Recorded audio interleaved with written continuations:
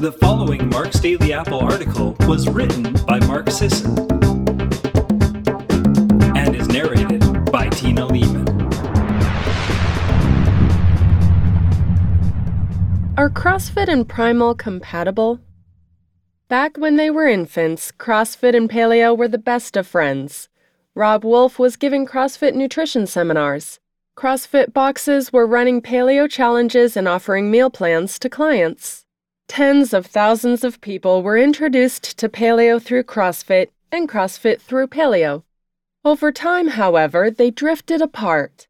CrossFit met and fell in love with the Zone diet, a calm, well-mannered lad with impeccable balance, and paleo's dad got a job in another city. They ended up going to different schools. These things happen, it's fine. Both CrossFit and paleo are better versions of themselves for having met each other. I've been interested in CrossFit for the better part of a decade. I've been to several of the games. One of CrossFit's best and most well-known coaches, Kelly Starrett, was a presenter at Primal Oxnard and a contributor to MDA. The infamous Grundler brothers were early supporters of the Primal Health Coach Certification Program. Without CrossFit's early endorsement, I'm not sure ancestral health would be as big and influential as it is today. For the past year, my Primal Health Coach team and I have been working with Absolution CrossFit co-owner and coach Laura Rupsis to understand what CrossFit athletes are missing in their diets and lifestyles. We're convinced we can help them. I'm convinced we can help coaches help their clients using a primal approach. CrossFitters want two main things. One, to perform better. They're interested in eating healthy food, but they don't want their performances to suffer because of it. And two, to lose body fat and gain muscle. Who doesn't? Losing body fat can improve performance in exercises where you manipulate your own body weight, but not if it means losing muscle and strength. 3 things CrossFitters worry about. 1, getting enough calories. With paleo diets, it's notoriously hard to overeat, which is great if you're trying to lose weight, but not so great if you're trying to support an active training and competing schedule. 2, getting enough carbs. I don't blame your average CrossFitter for giving up on paleo.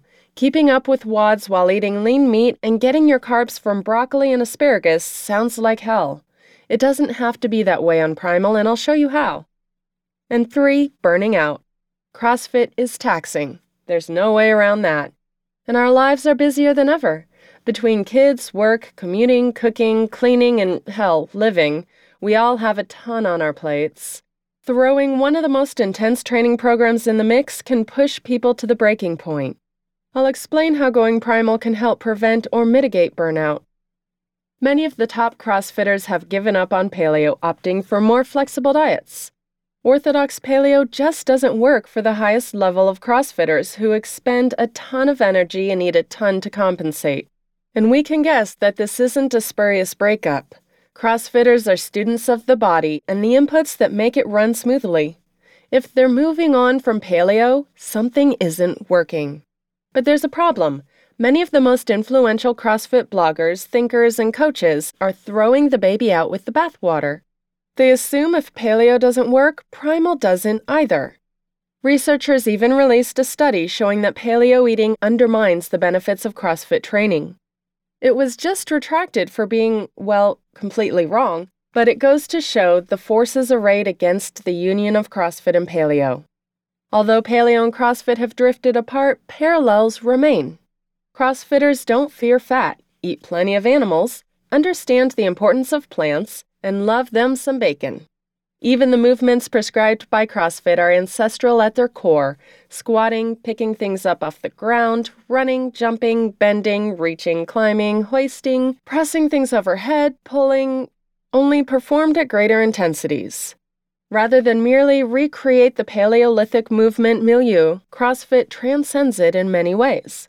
CrossFit asks you to go as hard as humanly possible without breaking down, sacrificing your quality of movement and hurting yourself, all while paying homage to your heritage as a human animal. That's no joke, and they take it seriously. All the CrossFitters I know spend almost as much time warming up and doing prehab mobility work as they do working out. Sure, people get injured, as they do in every sport. Contrary to popular belief, CrossFit has never been shown to be more dangerous than other types of training. Recent studies show that CrossFitters experience no more shoulder injuries than other athletes, for example. If anything, CrossFitters get fewer injuries than athletes on other programs. My point is this: CrossFit asks a lot of your body. I'm here to argue that primal eating and living can help you answer. There are many reasons why the Primal blueprint, in contrast to paleo, can make CrossFitters fitter, faster, and recover better. I'll just list 5 for now. Number 1, Primal is a more flexible version of paleo. It's more malleable, allowing use of some of the most potent foods for recovery from intense training: dairy, whey protein, and dense starchy carbohydrates. Early incarnations of paleo restricted dairy, assuming universal intolerance, and cautioned against starchy plants, assuming everyone was sedentary. Number 2, Primal isn't paleo. Paleo is a great approach to diet for most people. You could do a lot worse than eating animals and plants and avoiding potentially allergenic foods. But the paleo diet people are criticizing is an archaic, narrow version that just doesn't apply to the Primal blueprint. As new evidence unfolds, Primal adapts. It's the only way to stay honest in this business, even if it means dining on crow, which, by the way, is totally primal, from time to time. Number 3, Primal gets you fat adapted. While the most intense WODs definitely burn through and require that you replenish a ton of glycogen, fat adaptation benefits every athlete.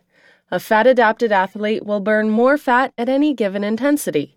A fat-adapted athlete will hold on to muscle glycogen longer, saving it for later. A fat-adapted athlete has more and better mitochondria with the metabolic flexibility to burn fat, ketones, and carbs. And once you become fat-adapted and build those fat-burning mitochondria, they don't just disappear. You can even eat more carbs, and your muscles will maintain the upregulated ability to burn fat. Number 4, Primal is macronutrient agnostic. My personal flavor of Primal is definitely higher fat and lower carb, but that's me. That's what works for my goals and lifestyle. For a top CrossFitter, Primal might be higher carb and lower fat. It's really up to you and your goals. Number 5, Primal is way more than a diet. Heck, your average CrossFitter could maintain whatever diet they want, only follow the Primal lifestyle laws, and see a huge improvement to their performance and recovery. Sleep, sun exposure, social contact, mental stimulation, circadian health, nature exposure, and other lifestyle factors all have huge impacts on not only your physical health, but also your physical performance. The primary goals of the Primal blueprint are to offer information about how various macronutrients, micronutrients, and other food compounds affect your health and performance and allow, nay, force, you to chart your own course. Some say that's a weakness, a lack of conviction. So what? Ideological conviction is exactly what we don't need. In the coming weeks, I'll address the common criticisms CrossFitters make about paleo, why they don't apply to Primal, and how going Primal can actually solve many of the most common issues CrossFitters face. As for today, thanks for listening, and have a wonderful day.